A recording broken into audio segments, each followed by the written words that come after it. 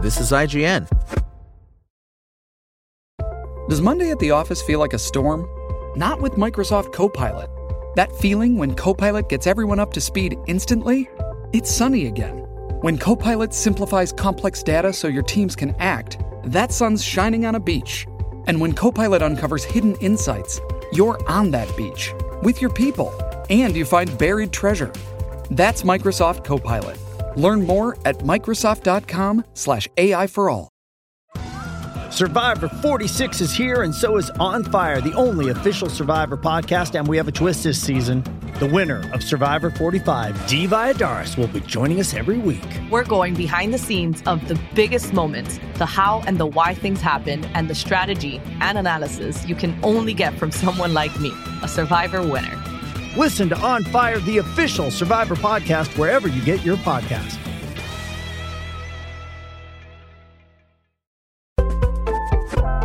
This is IGN. Civilization games have always been popular, but they tend to be long and complex, and thus hard to get to the table. Seven Wonders' claim to fame is that it's a card-based civilization game that you can teach and play to completion in well under an hour. Such is the appeal of this concept that, since its release in 2010, it's been showered with an endless parade of awards and sold so strongly that it's had an overhaul reprint and a slew of expansions that have kept it relevant and popular to this day. It's well on its way to becoming a classic board game. Like a lot of high-end concept card games, Seven Wonders comes in a big box that's largely empty. The top layer of contents consists of 2 token punch boards, a rulebook, and a pile of reference sheets. Beneath that, there's a storage tray that holds player boards, each printed with a different wonder of the world, a pad of scoring sheets, and some decks of cards. Most of the space on the boards and cards is devoted to artwork, a pleasing blend of realism with a little bit of artistic license.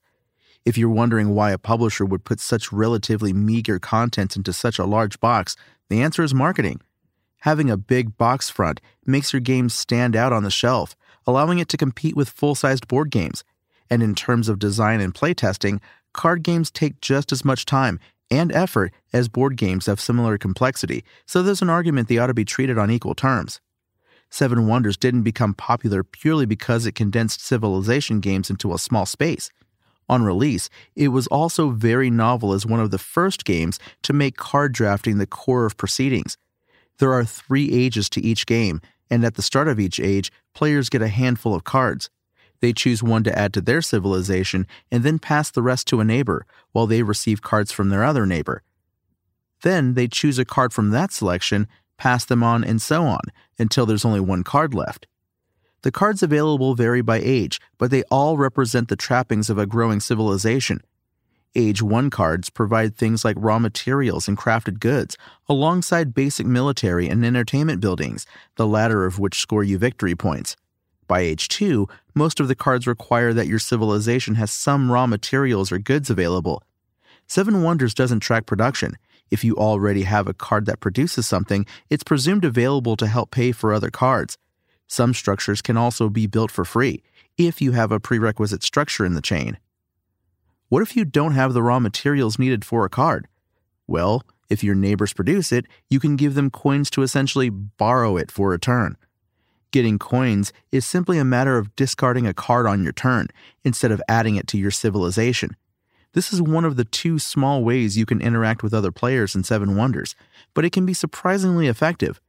It's painful to have to give up your cash to a competitor who's doing well, and in rare but vicious occasions, you can starve your neighbor of a much-needed resource by simply choosing never to add it to your tableau.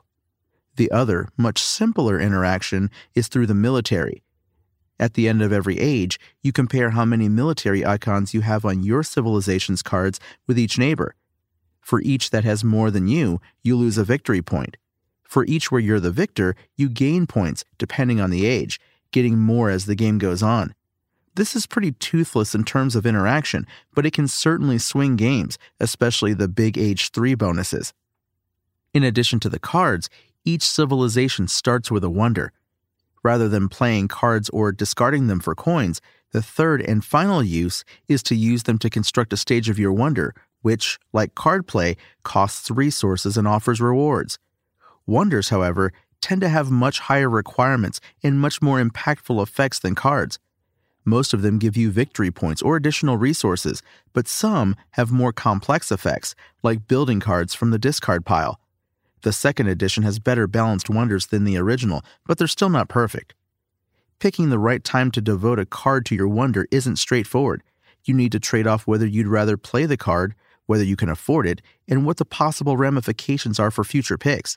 And that, essentially, is the same smorgasbord of strategies you'll be pondering on every card you play, deliciously varied with the shuffle on each game. It's slick and strangely satisfying, especially the anticipation of waiting to see what might come around again or fall into your lap in future ages. But it's not especially demanding, and that dichotomy is key to the success of Seven Wonders. You can't argue with the sheer number of copies that Seven Wonders has sold, nor the plethora of awards that it has accrued. This is a fun game, a good way to pass a half hour with a great balance of luck and strategy. But it got that way by spreading itself quite thin, making a lot of gamers fairly happy rather than bringing ecstasy to smaller fan bases. There are times when the lack of theme and long-term strategy makes it feel more like an exercise than a game, and it's a tad too involved for casual family play. But whatever kind of games you like, if you fancy taking the plunge, you're almost guaranteed to find plenty of enjoyment. Spoken Layer. Want to learn how you can make smarter decisions with your money? Well, I've got the podcast for you. I'm Sean Piles, and I host NerdWallet's Smart Money Podcast. Our show features our team of nerds, personal finance experts in credit cards, banking, investing, and more. And they'll help you make the most of your money while cutting through the clutter and misinformation in today's world of personal finance. You'll get clarity on strategies to help you build your wealth, invest wisely, shop for financial products, and plan for major life events. Listen to NerdWallet's Smart Money Podcast wherever you get your podcasts.